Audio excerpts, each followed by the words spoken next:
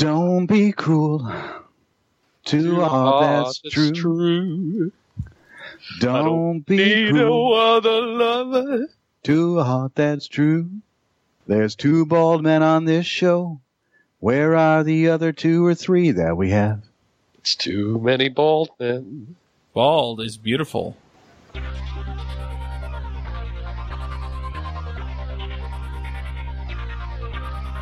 This episode is sponsored by Hired.com.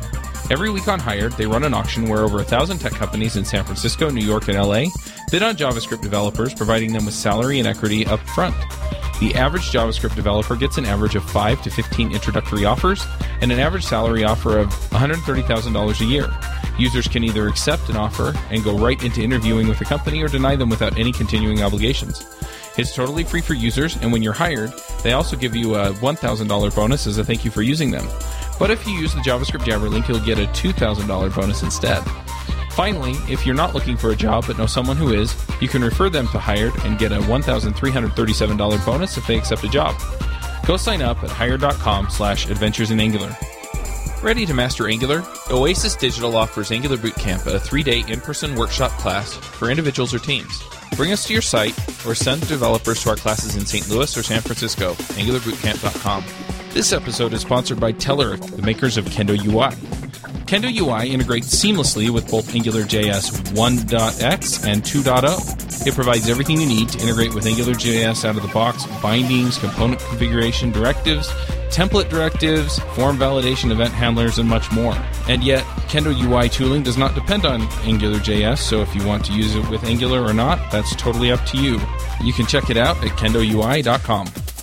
This episode is sponsored by DigitalOcean. DigitalOcean is the provider I use to host all of my creations. All the shows are hosted there, along with any other projects I come up with.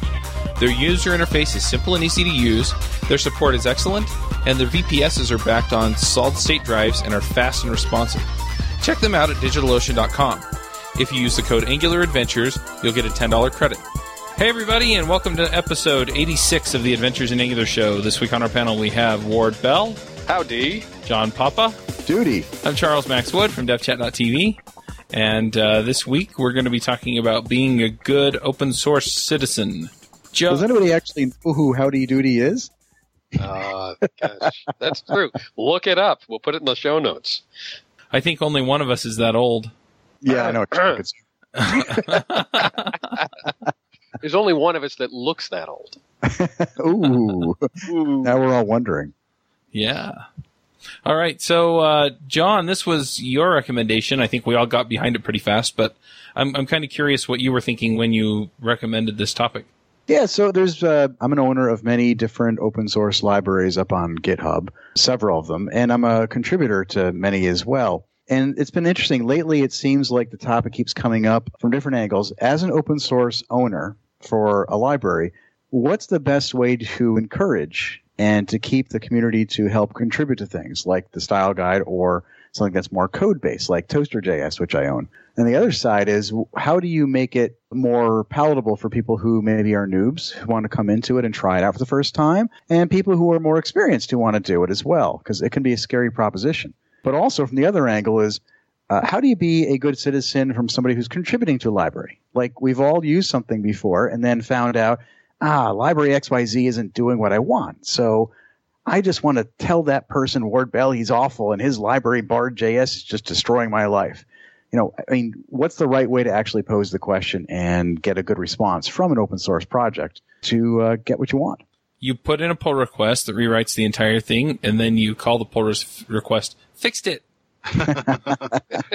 I think the right solution there is to create an issue that outlines your specific environment-specific bug, and then expect the creator to solve it for you.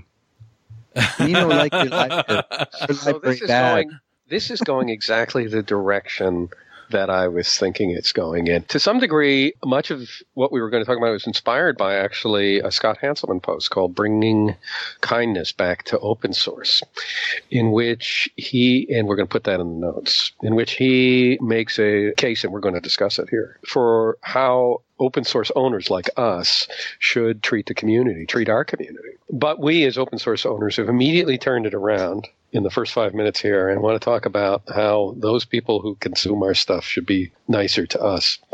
And I can't wait. I can't wait to talk about that too. Well, it's not just for us, right? It's for everything. Like, I don't own the Angular library, for example, and I see a lot of the comments up on there. I mean, I own some small libraries, and some of the comments I get are, hey, I'm having a real hard time with this, and this is what I tried, and how does this work? Or I'd like it to work this way instead of that way. But then once in a while, you get one that's your library bad, you fix, me no like you. And, the way you respond is important. I've got a certain way that I respond, but I'm sure it's different from other people too. So as an owner of an open source library, I think it's really important to keep in mind that it's easy for people to sound worse over GitHub issues than it does in person. Nobody's going to come up to Ward Bell's face and say, you're terrible, I hate your library, except for me. Yeah. But people will write that very easily. And we've got to keep that in mind, is that these aren't bad people. These are just frustrated people. Sometimes it's 3 a.m. They've been banging their head against the wall for 4 hours, and they just want some help. Ward, you own Breeze, right? Well, your company does. I'm sure you get stuff like this, both positive and negative. How do you cultivate that community? It's really a challenge for us because we need to look behind the statements that we sometimes get, which can be very challenging, be very aggressive. And as you say, put ourselves in the position of that person who has been struggling for so long and just didn't find a way to say it that would bring out the best in me. And what do I do about that? If I'm smart, I put that one to the side until I cool down. How about you? Yeah, sometimes I get some that I just have to read. I have a general philosophy, by the way, unless it's an immediate, quick answer. I generally let my questions sit for a day, maybe 2, if they're not urgent. And I let the community kind of chime in. And I find a lot of times, especially in my larger repos where a lot of people are keeping an eye on them, other people will actually answer the question for me, and there'll be a nice conversation going, which often I learn something from, and then sometimes they actually make a pull request out of that, which I find awesome. Yeah, no, that's the good stuff. And let's state for the record that it's mostly really good stuff. Oh, by far, yeah. That one of the pleasures of open source, being an open source provider, is the conversations that you get with the people who care about your product. And it's just one of the greatest rewards of doing it, I think, is that interaction you have in the community and the discovery that somebody actually cares about something that you put your heart into. So that's really the brilliant part of it. It's really funny to me that, the way you're talking about this, I've done both open source software and podcasts, is the way I feel about podcasts and some of the feedback I get on the shows. It's really about just how you interact with humans, right? I mean, let's say if you've got a spouse, a friend, a child, whatever, an enemy. If you want to talk to somebody and you actually want to get something, let's say you want your buddy to go to lunch with you today, or you want your wife to make you dinner, or you want your husband to, go get the groceries, or whatever it might be. If you want somebody to do something for you, you don't say, hey, go do that, or what you just did was awful. It's the way you come out with it is, hey, I'm kind of hungry. Are you hungry? Do you have a few minutes? Would you like to go get some groceries with me? You try to look at it from that person's perspective to motivate them to work with you. And it's the same way that we do that. We should be doing that with open source, is say, you know what? I've got this problem. I know you tried to solve it, but here's my scenario, and this is why it isn't working for me. Help me see what I'm missing, or help me solve this in another way. We should really sort of divide this show into 2 parts. How to be an effective contributor, like on the assumption that many of our listeners would like to contribute to open source and have had a bad experience doing it. And then also from the perspective of an owner of open source, what we could do better to make it easier for people to contribute. And why don't we start with that latter one? Because I think that's probably more important right away, right? Because if that's not happening, nobody's going to be good. Let's start from the owner's perspective. Well, I think that adopting the no meanness rule is probably pretty good. A good place to start is to welcome. That? Yeah, sure. What do you mean by the no meanness rule? That means don't let Ward be part of your community at all. Seconded. Oh, gosh, I'm feeling wounded. You guys so mean. Let's talk about Star Wars. That's the whole thing of the First Order. Oh goodness. It's easy to be inadvertently mean. I mean, the obvious thing is, like, when somebody puts something in there, you don't say, hey, you putz, what an idiotic suggestion, get off my lawn. All right, so that's kind of obviously mean. But it's easy to be mean unintentionally. And there are a couple of ways that I can do that. For example, I can get on my horse or my platform or my soapbox and start going off on why, without actually really listening too clearly to what the person was doing, why there's a right way to do something. I haven't listened at all to what that person was, where they were coming from or anything like that. I just want to tell them how it is so that they come back better educated next time. This is not a good approach. That's really discouraging to people because you know what? The people who get on here for the most part, they worked hard on their own in the dark before they came and put that issue in there or that comment in or whatever. And they come with their hat in their hand and I just slapped them. So I didn't think I was being mean. I thought I was helping, but I'm not helping when I take that attitude. So that's one of the ones that I have to look in the mirror and change about myself. What have you got, John? I want to chime in here. There's another easy way to be mean, and that is just being straight up critical of how if it's a PR or an issue was phrased or formed, like saying, something like there's bugs in this or there's grammar errors in your request or something like that. Instead of saying, starting off something with thank you for putting this. There's a couple of issues I'd like to have adjusted. Can you make these fixes or things like that? But sometimes just bluntness can actually come off as very off-putting. As much as honesty is valuable, yes, saying that there's a bunch of grammar errors in here makes it sound like were you a third grader who wrote this, rather than saying we're missing a period here where there should be a period. Yeah, etiquette's a huge piece of it, and I chime in and agree with you wholeheartedly, Joe. It's so easy to say if somebody puts in a PR and says, "Hey, can you fix this instead of that?" And maybe let's say I disagree, and I'm the owner of that repository. I could easily just say, nope, don't want to do it. Not whatsoever. Ain't going to happen. Or I could say, hey, thanks for chiming in. I hadn't thought of that before. Could you help me understand why you feel like that's an important change? Because maybe I don't agree with that, or maybe I do, but I'm not totally understanding what you're trying to accomplish. Or you just try to word it out in some way to draw out more information. A lot of times I find that when people ask questions on the issues or they point something out, they have in their heads the context of what they were trying to solve, but they don't always communicate exactly what that is. So when we're reading it, one of the reasons I initially take that knee jerk in my head is I don't quite understand what they're trying to do. So I try to pause and then ask a question back. Say, thank you. Is this what you mean? Or is that what you mean? And if that's not what you mean, could you please further clarify that? And I find a lot of times that just encourages the conversation and maybe other people chime in too. Yeah, on the Rails repository, a lot of times people make suggestions. Rails would be so much easier if you did X, or, things would be so much better if you involved such and such or so and so. And a lot of times their response is, it's 3 letters, it's PDI. Please do investigate. And so basically what it is it's, we're not telling you no. Instead, we would rather have you look into how we could possibly implement this or what would go into this particular change that you're asking for. And then once we have more and better information, then we'll make a judgment call about whether or not this is something that we can do. And so it's an open call for somebody to be involved rather than a no, this is stupid or it doesn't fit with our project. Yeah, there's a lot to consider when you're answering these. And if we're getting good, productive questions and issues, there's a good way to answer that too. Like, be overly thankful. When people make, like all the time, for example, I'll use my Angular style guide as an example. I've had over 100 contributors to that. And I got to say, I'm going to guess, and I don't have any facts in this, but I could figure it out, that of the 100 contributors, maybe 70% of those are typos.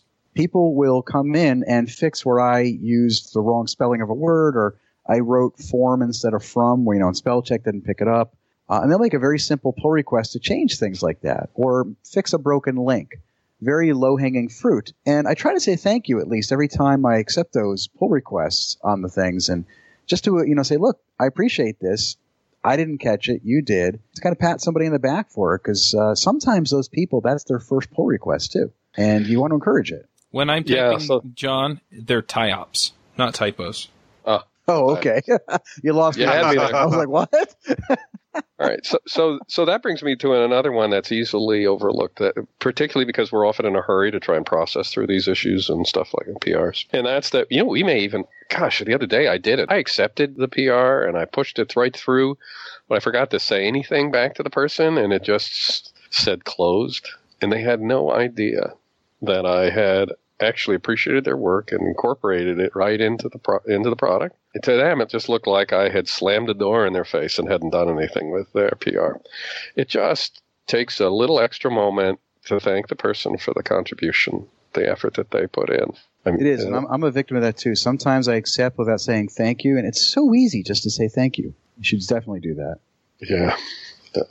I'm kicking myself because it's... Words having a reflective moment here. Oh, all of it. I just think about the things that I do so unintentionally that are easily misread, that I would misread if I was on the other side of it. It would be easy to say, hey, get over it. We're all in the coding business. This is the way we play this sport and all that stuff. Dry your tears. But, life is short and nobody wants to be treated that way. So it's an opportunity to be nice and be grateful and show the gratitude that I actually do feel, but didn't take the time to express. Right. Yeah, like, for example, I got, so here's one that I denied as a pull request. And what's kind of funny is I didn't even look at this. On the Angular style guide, there are more pull requests than issues, which is interesting. It's kind of backwards in my mind. But so the pull requests, I'm looking at some of the closed ones, and here's one I declined. The gentleman here was looking to add a PDF. He took the time to create a PDF for the style guide. And this is probably not a great example of me being kind, so that's why I picked it.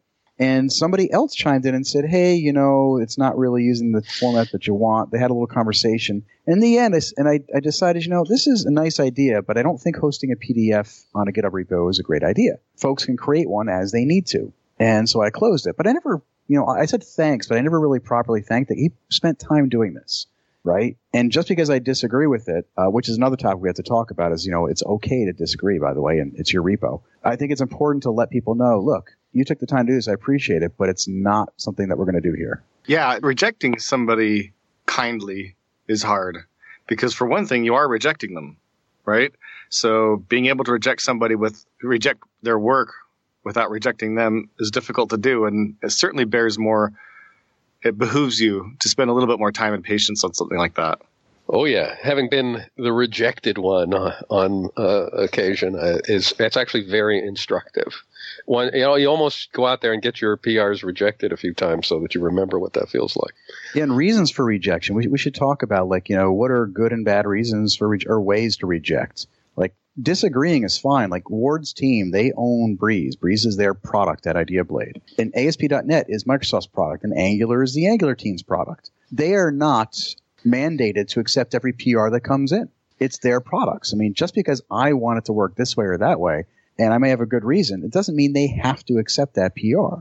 So it's okay for them to say no. It's okay if you want a repo to say no, but just be polite about it. Yeah, and there has to be some way to keep it open. I mean, you're reminding me of one or a direction. It wasn't a PR, but it was, when are you going to do this? When are you going to bring immutability into Breeze? My first reaction is that's like saying, when are you going to make cats and dogs get together? It sort of runs against the grain of what the library is about. But that was a great opportunity to think about it, try and work through the thoughts and engage in a conversation. And so one of the things I've done, I may have done it there, or at least somewhere else, where what I did was I closed it, but I said, look, I'm closing this because I don't think it's going to go anywhere. But if you are still hot about it and think I made a mistake, just let me know here and I'll consider reopening it. That little wedge of light can make the difference, I think. It can. And what's nice is sometimes I'll get a request and I agree with it, but I have no time to do it. And this happens a lot, to be very honest with you. I mean, all the repos that I manage, I don't get paid to manage any of them. So,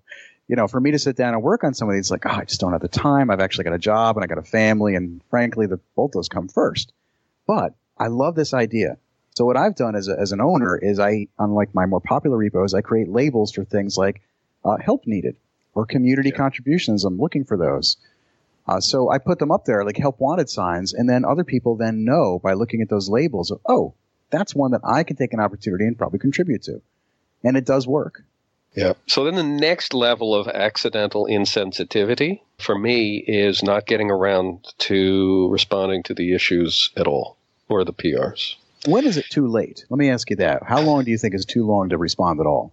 Well, I mean, some of them, like I just went through a repo that wasn't mine that I was taking over, and there were issues 6 months back. And, they concern a state of affairs that doesn't exist and hasn't existed for a very long time. And that you just basically have to close it out. But, it's a sad state of affairs if you're looking there and you're hundreds or thousands of issues behind and you haven't said anything to any of them and you haven't done anything about any of them. That's not a healthy state for an open source project. And by the way, as one's energies comes and goes, that happens. So you brought up Bard. I'm behind on that one, and I feel bad. I mean, at this point, I throw up my hands and say I just haven't had time to get back to it. I want to, but I'm reminded that I owe those people at least, the courtesy of, I hear you. I don't have time this second. If you want to contribute something, that'd be great. Hang in there with me and remind me again if you don't hear from me in a while. That's the best I can do. But you got to do something, because just sitting there saying nothing leaves people feeling the door has been slammed their face in another way. So then there's the next level up in degree of difficulty about how not to be mean, which is that when you don't even tell people how they can contribute. So you're talking about contribution guidelines. There's no contribution guidelines. Just having some contribution guidelines is a good thing, particularly if you're unwilling to take something without, if they don't follow the guidelines. If you don't tell them the guidelines, it's kind of tough. So here's one I have. We can openly bash my stuff or not on this. On the style guide, again, this is just a document for Angular. At the bottom of the first page, say contributions. And my process for contributions in the style guide are relatively short because, it's not code, so I don't need unit tests or anything there. But my process says, number 1, discuss the changes in a GitHub issue first. Number 2 is open a pull request, reference the issue, and explain the change and why it adds value. And then number 3 is the pull request will be evaluated and either merged or declined. I mean, I don't promise that people are going to get it in. It's going to be one way or the other. But really what I'm looking for, because what happens most often is people don't know how. So sometimes they just open up an issue and they want something, but they want me to do it or they want someone else to do it. But I do encourage, and I think maybe this has worked because as I pointed out earlier, there are more pull requests than issues on here. But I think those are pretty simple rules for a non-code repo. For a code repo, there's more to do, right, Ward? Always. Although, I mean, some repos are, as you say, are harder to contribute to than others. So if you've got a code repo, based repo, then you probably have tests over it. And then there's a whole development of the product can involve just an incredible amount of apparatus that isn't necessary for using it. And it's tough. What do you do? Do you force everybody to go down that gauntlet? I'm not sure, because there are certain PRs that I can take. Like if they're going to change the documentation on it, I want that one. I don't think they need to have to write unit tests to change the comment on or to add a comment into the API. But if they're going to change the code, then I kind of have to have them do it. And if I don't make it easy for somebody to build the product and test the product, then I've effectively cut them off from that avenue of contribution. Well, let me turn this around on you guys. So, Joe, let me ask you this. Have you ever called up customer support somewhere and asked them a question about how to use something, and they kind of just gave you one of those, what are you, a doofus type answers? No, I've never been accused of being a doofus. I can't think of a specific example, but I'm certain that's happened. Yeah, I mean, it's happened to me. We're like, the first question they ask me when I go and I call in about my printer or something that I buy from HP. Yeah. Have you plugged it in? Comcast is the worst. It's like, well, let's see if I've already diagnosed 10 things on this. It's got to be on your end, guys. It's either your modem or something on your power. End. Have you jiggled it a little bit? Things like that. Is it near a wall? So you get those kind of things. And what I'm getting at from that point is, you know what? If you don't want to be asked silly questions as an OSS owner, then put those commonly asked things right in your contribution guidelines. Right. If somebody does a PR against my repo where I actually have code, which I've got several of those, I put right in my contribution guidelines, this must follow these guidelines. There must be a PR. You must have an issue that it's referencing. It must be something that has a unit test that tests the capability for both pass and fail where applicable. Yeah, I've got these little bits of guidelines that it should follow so people don't have to wonder, what's the right way to do this? And I think that really cuts down on a lot of the frustration that people have when they're trying to figure out how to contribute. I know it's helped me get cleaner pull requests that I can literally just run through and click merge, merge, merge, merge. I have a question about the contribution guidelines, and this is something that comes up periodically as I discuss with other developers, and that is having a code of conduct. Do you feel like open source projects deserve or need a code of conduct?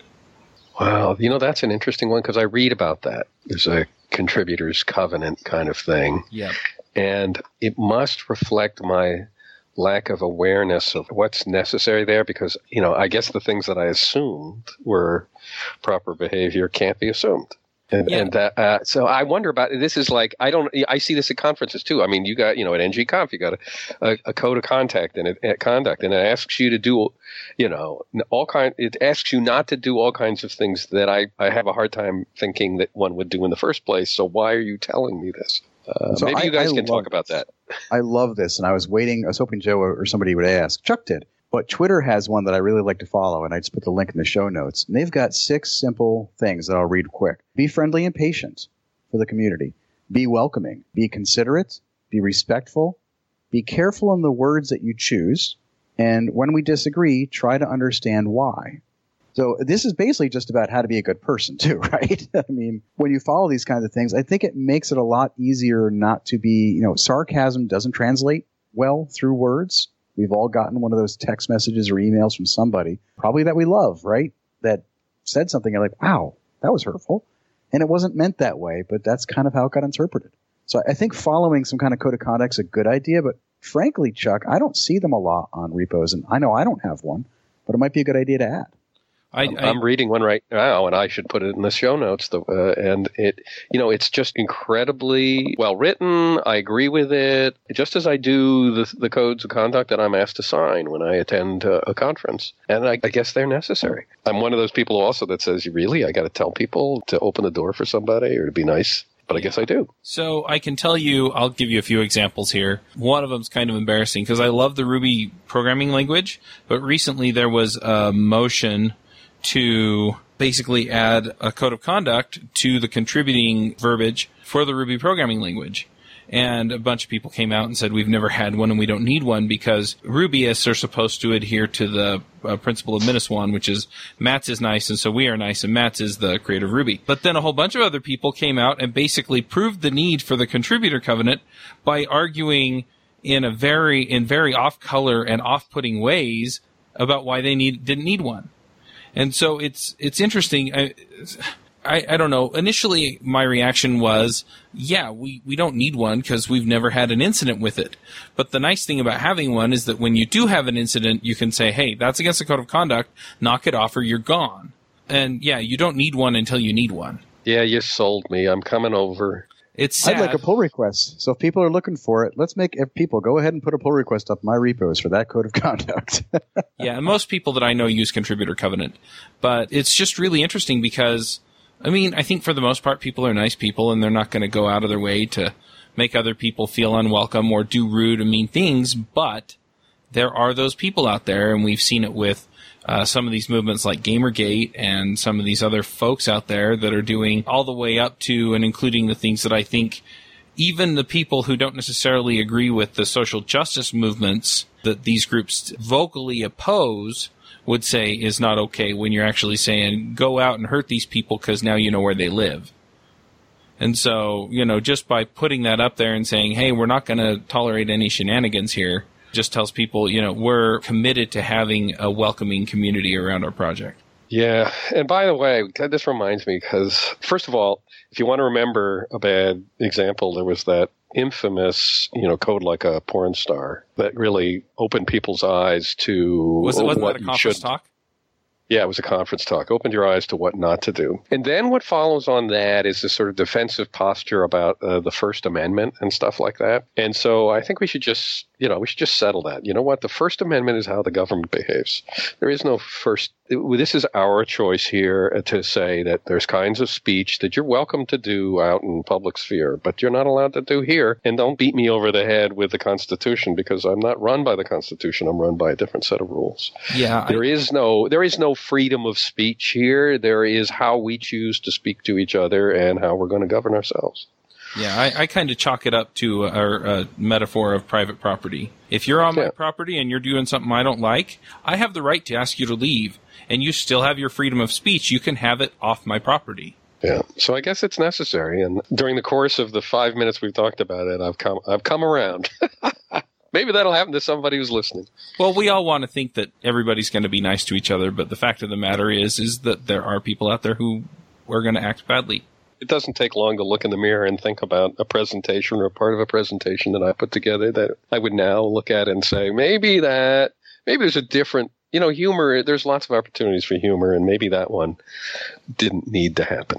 Mm-hmm. Maybe that wasn't so funny. Yeah, doing humor in a way that works for everybody is important. And humor on OSS is an awful thing to do. I mean, trying to be funny in text when, quite frankly, most developers are not comedians, right?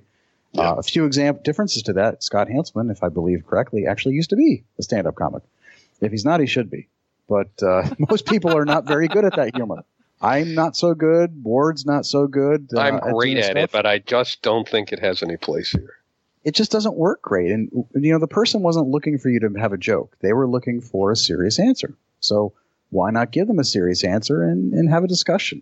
And just because you can find that kind of humor on the web doesn't mean it's appropriate humor here. And besides the natural human implications of just being a good person about this, I think this is massively important for us to be good OSS citizens, because as repository owners, we effectively shared because we wanted somebody else to share in what we have. So if you want to share with people, you have to also be open and welcoming to those people. If you didn't want to share it, don't put it up there. So I think that's a base piece here is don't create something up on GitHub if you're not willing to share and be open with other people.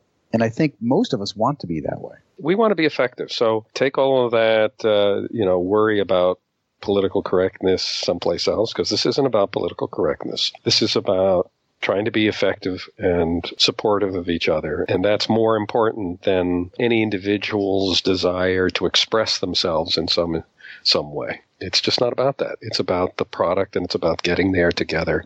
And anything that gets in the way of that is friction. Well put. I was going to say, I derailed a conversation about how we can make it easy to contribute, so... No, we were talking from the angle of being an open source owner, right?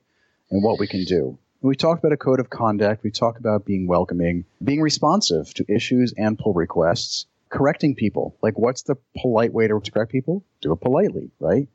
Tell them, this is great, but hey, there's a merge conflict in here. Could you please address that and then reopen the pull request? Or, hey, could you please add this because I'd like to make sure there's a unit test on it, or go look at our contribution guidelines. I think all of this is just about common sense and what it's like to be a good person overall. Is there anything else we need to add to this? That would fit in a radio show? I don't think so. I'm ready to now go the other way. Like, suppose I want to be effective. I want to visit your open source site, right? And I want to raise an issue, or I want to offer a pull request. Well, what are the things that I can do that will improve my chances of being well received by you, John? Well, let's think about this from what's not a great thing to put on a GitHub repo in my mind. I try to answer this, by the way. So sometimes I get on both my code repos and on my style guide repo, which is really just it's a more rare case, right? Most repos are code. Sometimes I'll get a question like, hey, I'm trying to do this with Angular and I want a service to do that. Should I use this factory or a service? And if so, what's the syntax? Those kind of things are more Stack Overflow in my mind than GitHub. Angular, I see a lot of these up on the Angular website, especially like larger code repositories. They get these all the time. And to me, the correct thing to do is to redirect that to Stack Overflow as more of a convention, because to me, GitHub issues work really well for solving problems with that particular set of code, not how to use it. The how to use it should go up to Stack Overflow. It's not a support forum. Right. And I think that's an easy thing to say, but it's harder to articulate when somebody is frustrated and just wants your help. Yeah. So that leads to the next thing, which is that when you present a problem, it's great if you can also present a solution, or at least a direction in which you would like it to go, rather than just say, this no work, unless it's obvious that they don't need any justification or don't need a way out. But it really is helpful if somebody can provide a recommendation to go with what it is that they're having an issue with.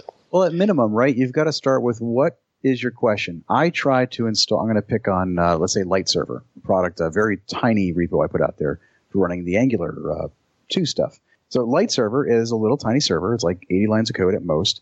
And let's say I have a problem running it. I might say in there, I had a problem installing it. I ran npm install. That's what I tried. And this is the error message that I got. And then maybe you should also provide, I'm running on Windows, I'm running on OS X, this version with node 4 dot whatever and npm 3. Giving more information about your environment, what you tried, what happened, and also what you expected to happen. So sometimes you might not have a solution, but you might just say, I think I followed your README, but it didn't work so great, and here's all the data. That doesn't happen all the time, though, and I think that's a great thing to do as somebody looking for help, is to provide all that information. Yeah, provide the details that you think would be relevant. Well, because that's the first thing I'm going to ask for. I'm just going to pile on with a few of these relevant details. So any command line switches, any variables you've put in there, any modifications you've made to anything, any environment variables that you think might be playing into it. A lot of times people just say, well, I ran the, server command and it didn't work. And that doesn't help. But if you say, I ran this exact command, I'm using, like you said, I'm on this operating system, I have these environment variables set up, I have, and so then you can look at it and you can say, okay, I have a whole bunch of information here, and you can start to narrow down what more you need in order to be able to solve the problem.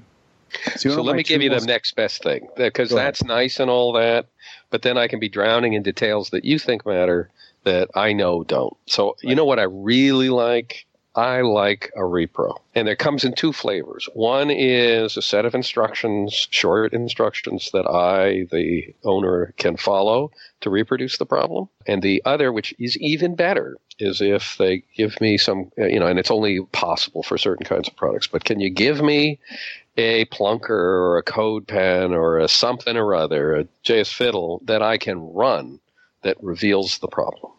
Yeah, and that only works for things like Angular. That works, right? The plunker.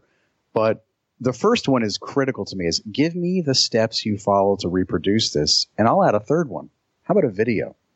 It is so simple to do a 10-second video, right? With a lot of free software out there. Like I use Snagit sometimes to do an animated GIF and just say, I'm doing this. I don't know how to describe it. Here's a video of what's happening to me. And I've actually submitted this to the VS Code team when they couldn't understand what I was trying to articulate. And that video saved us. It could have saved us hours, but I did it at the end. I should have done that right up front. Yeah, it saves the author of the problem time. You know what it takes to describe what you did, step by step, instead of just recording it? It's just, yeah, you're right, John. And I don't even think of that until you just mentioned it, of course. A picture is 1,000 words, right? And I just think it helps so much. And this leads me to probably the best PR I have ever seen. And this is when I was sharing with Ward yesterday. A buddy of mine at work, we use Angular at work, and a buddy of mine at work was using Angular cookies in 1.3. And Angular cookies has a bug in it. It wasn't working just right. So what we did internally was, because it was a pretty massive shift on how we needed it to work, we actually wrote our own version of cookies that did what we needed to work with Angular, our own service. And I asked the guy, I said, you know what? The Angular team's aware of this issue. Here's an issue in GitHub about it. Could you do me a favor? You took the time to create this library. Could you open a pull request against the Angular team's library, show them the issue, and make this a pull request that they can pull in? And the guy wrote the instructions up on why the problem exists, linked to other issues reporting it, how you reproduce the issue with running samples, as Ward said, like plunkers you could rerun, a video describing and showing the problem, and then linked the solution to the problem to it. If you can put that link in the show notes so that people can see it. It's kind of over the top. It's amazing. It's one of the sort of the best issues that I've ever seen. It sets a bar awfully high, but it gives you an idea of what you could do. Any fraction of that you could do in order to make it easy for the hard-working, time-stretched owner of the open source project to do something. And I want to give a call out to the guy who did it. His name's Chris Akers, and really just did a great job up on it. I put the link to that actual issue up on GitHub in our show notes, and then you can go from that issue. There's overview and motivation, what version it affected. By the way, that's the number one thing people forget to do in my repos. They'll tell me I had a problem with your code, but they don't know what version, because you might have multiple of those. He tells you the browser it happened in, the OS, how to reproduce the error, related issues, gives you steps, shows a video, and suggested a fix, and then had a pull request. I was like, wow. And you know what's great for the Angular team? Their answer on this was, wow, awesome write-up, and now this is what you call a good bug report, awesome summary. So they did the great citizen side of it as well, as owning that repo in Angular, and said, this is awesome. Pat this guy in the back. So before you get all too excited out there, let me tell you about one of the things that I don't want you to do that I've had many times, which is when somebody ships me their entire application. Oh, God, and they paste a stack trace that's like 16 pages long into the issue. And that's not a repro, by the way. No. Or if they submit a pull request that comes in and it's got like 20 commits and it changes stuff everywhere. 800 files, 20 commits, and that they're not only addressing the one issue, but 100 other issues that they see. And it's not going to happen. It's not going to happen. And I'm not going to run your application for you. You got to pull it out. You got to boil it down, get as close to the bug as you can, and then help me work, give me something to work on, because I just can't learn your application. I can't solve your problem. You got to keep in mind how many issues get raised on these repos, and we've got to make it easy on open source owners to want to help us with things. Like when I was interacting with Guy Bedford on his System.js library, and I found some bugs early on in some of the betas. I gave him the information, and he was so responsive, it made me want to be better about narrowing down the issue for him. So his good behavior back prompted me to want to be even better about helping him out because he was so fast at responding. Which brings me to another question. Ward, have you ever gotten a pull request from somebody where they said, hey, here's 2 things I fixed, and it's a pull request, and the 2 things are completely unrelated? How do you respond to that when they're completely unrelated in one pull request? Yeah, I get a fair number of those. Is that good or bad? It depends on what they are. If they are typo fixes, I'm kind of grateful. All right? I actually am grateful because each PR takes time, right? And so if you're sweeping the docs, I was reading your docs, and I found this typo on this one, and that typo on that one, and this typo on that. That's cool, all right? Because I can manage those in one thing. It's not so cool when it comes to code, and that's the differentiator, I think, for me. Let me give you an because example. I can actually pull them apart, right? Like, let's suppose there are 10 things that they think are typos or infelicities in the text, and they change one of those 10 is something I actually like. I want to keep. I don't want. In other words, I like their other changes, but that one, nah, they got it wrong. Right. I can deal with that. I can deal with keeping the other 9 and getting rid of this one. I got the skills for that. So that's okay. So I think for certain kinds of PRs, it's okay. But as a general rule, it's suspect if you're fixing things all over the place. Yeah, I have an example from my library called Toaster where I can't remember exactly which one it was, but I distinctly remember this situation where this gentleman, he made 2 changes in one pull request, and one of the changes was awesome. It fixed a bug that I never caught, that he found, and others had been reporting, and I just never traced. And it was great. He fixed this bug. I was so grateful. But in the same PR, in the same commit even, he had also added something that broke an API to another method. And I'm going to make this up, but it was something along the lines of, I don't like the way this method works, so I'm going to add this to it. Mm-hmm. And the problem with that is that would, if I pull that in, it breaks everybody who's using my library. But I wanted the other parts of it. So now I'm stuck in the situation of I can merge it and fix it, or I could not merge it and decline it and make them upset. So what I actually did is I said, this is lovely, it's awesome, and please remove that piece or separate them so we can look at these individually. It wasn't that the second one was a terrible idea. It was that by combining them, it made it much more difficult to just say, yes, accept it. Right. So the lesson learned out there for folks, because I agree with you, John. Occasionally I'll just fix it myself, but generally it's probably a better idea to just ask the person to come in and separate those out. But if you're the person contributing, when in doubt, keep them as separate commits. Because the person on the receiving end can do something. And certainly we don't want one giant commit that fixes things all over the product. Let me ask you something. I know we're getting close to the end, but I've heard a lot of controversy over this, and I have a very specific opinion on it. And that's, let's say somebody, first time they come to your repo, they didn't even open an issue. They just went right to creating a pull request. some communities, people feel like that's really bad form, that you should open an issue first and discuss it. And other communities are like, I really don't care about that. I'm happy with a pull request as long as the pull request also describes, why and follows the standards. And there's people who fall on both sides of that. How do you guys feel about it? I know my answer, but I'm going to wait to hear what somebody else says. Just go with your answer, Ward. We want to hear it. We all want to hear it. We do. Oh, I want to say it too. I'll take the PR.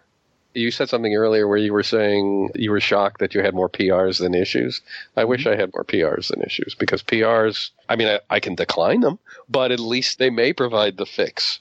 So as long as you for me, as long as I understand what the PR is about. And remember, a lot of it just so happens at the moment that I think it's very product specific. So right now, I'm spending a lot of time accepting PRs in documentation, and those are largely typos and things like that. That I don't need an issue for that. Just fix it. And you don't need to explain it. If it's a typo, don't even explain it. Just put the typo in there. Just fix it. Yeah. So I do a lot of those.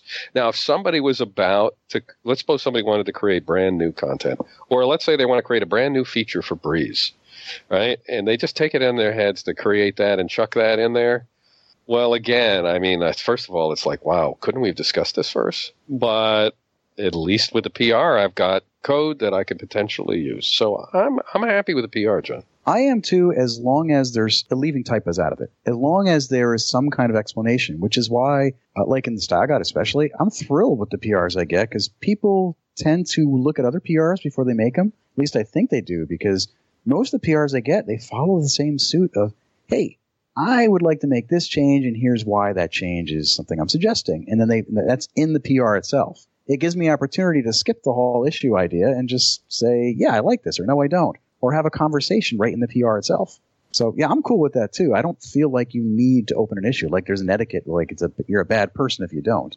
But I do think it's something you should be aware of, because maybe in the contribution guidelines of a specific repo, somebody might really want it the other way. And frankly, as a person who uses a lot of other people's code too, I always look for the contribution guidelines to see how do these people want to be communicated to. Yeah, that's certainly true. If we're going to put the guidelines out there, somebody should read them. Yep. I will tell you also, just folks out there, I don't know if other open source owners are the same way, but I clear the PRs before I clear the issues. I just look at the PRs first. That shows a greater degree of dedication to me, in my mind, generally, because you don't just tell me something's wrong.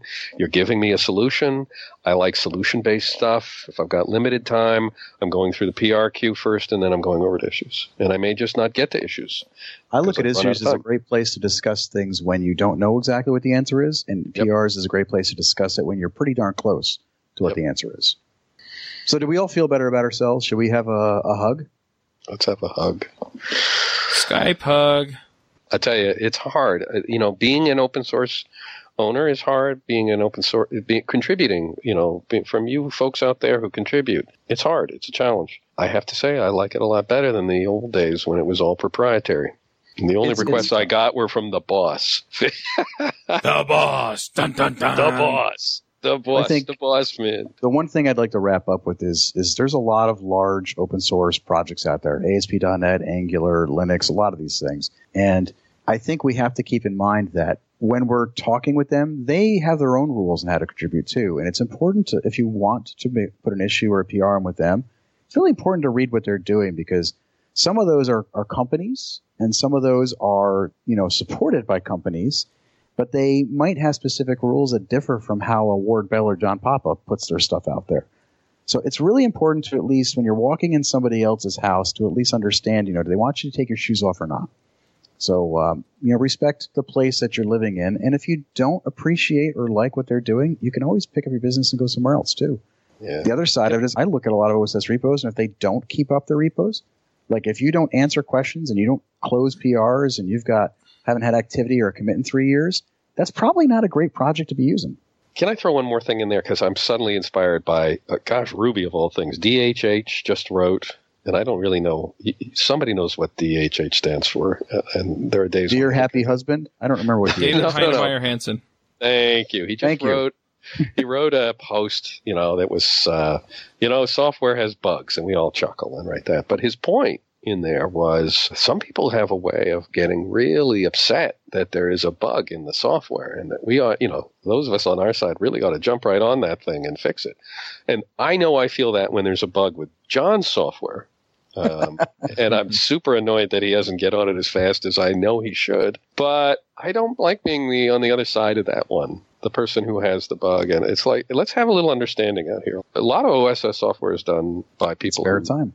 In their spare time. A lot of it's paid for, so that's good. You should have expectations that understand who the person is behind it and how they're getting paid. But wow, software has bugs. It's a fact. And your bug may not be the top of everybody else's list. So a little understanding would be nice. All right. With that, let's go ahead and get to picks. Joe, what are your picks? Why do you make me go first every time? Gosh. All right. I want to pick John's, what is it, John? Live server? Lightsaber. Lifesaver. He went silent. It's light server, isn't it, John? It's light server with a T. It's a super cool, the little 80 line. It's amazing when he does an 80 line. I'll be honest, I don't think it's perfect. I have some issues with it, right? But I think it's awesome still.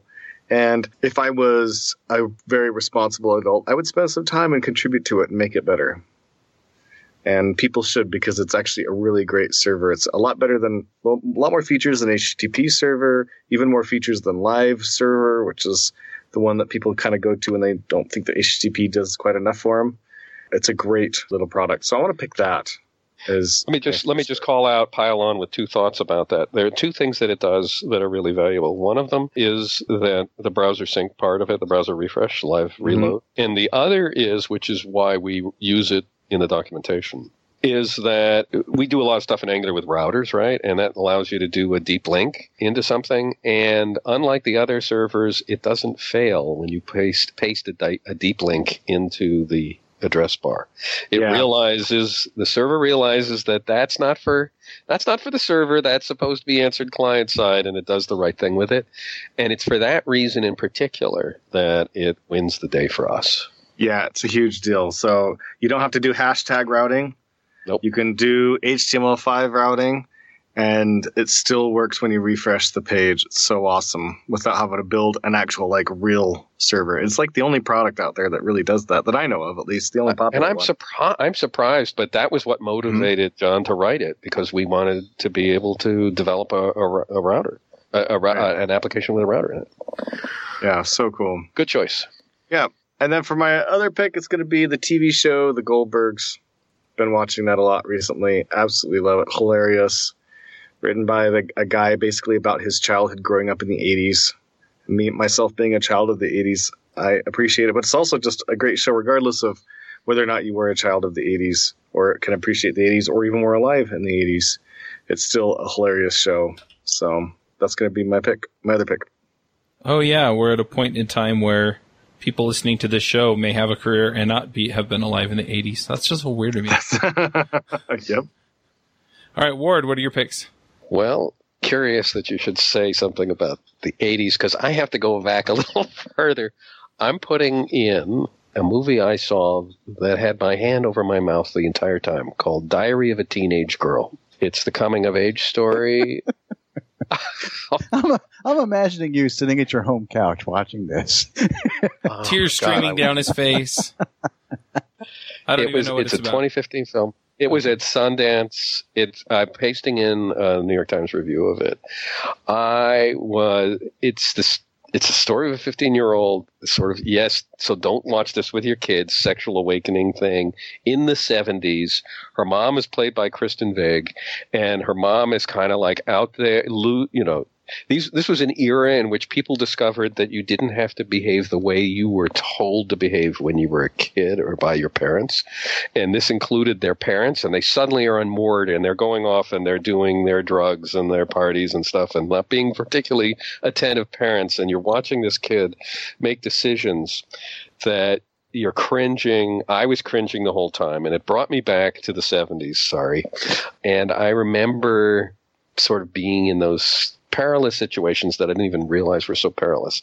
And here's what it did for me. I used to say that as a parent, I would never tell a kid not to do something that I did, right? So how could I tell them not to smoke that when I smoke that, not to do that, have that? After watching this, I said, no.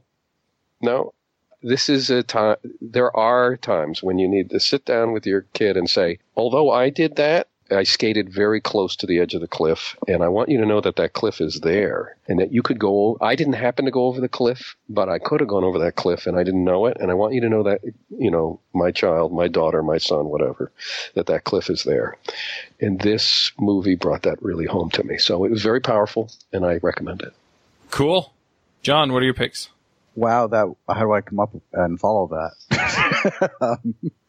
I'm going to do a technology pick. So Visual Studio Code, my favorite editor, now has code folding, which is the most popular feature that's out there. So I am very, very excited with that. Also, and I'll put the link into the show notes, there is a new, very cool virtual reality thing that we can use. I'll make you explore. I won't give you too much information, but it's basically something that you hold in your hands and it lights up. And you can then battle things like stormtroopers with it. And maybe you should get one of these for Ward Bell. That sounds not safe for work, John.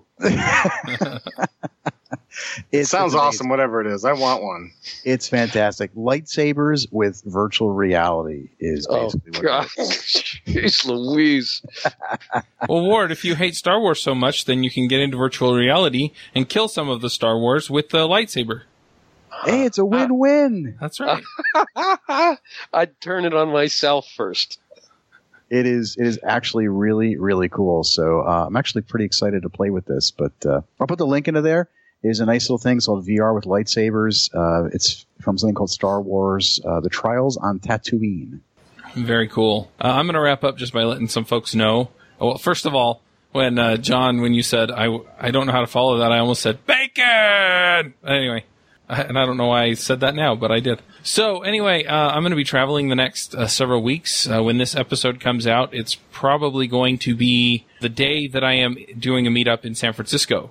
So I'm going to find a place close to the Build conference, since that's where I'm going to be. JavaScript Jabber and iFreaks were invited out there. So 2 of the shows will be there. I'm going to strong-arm the hosts into showing up to the meetup.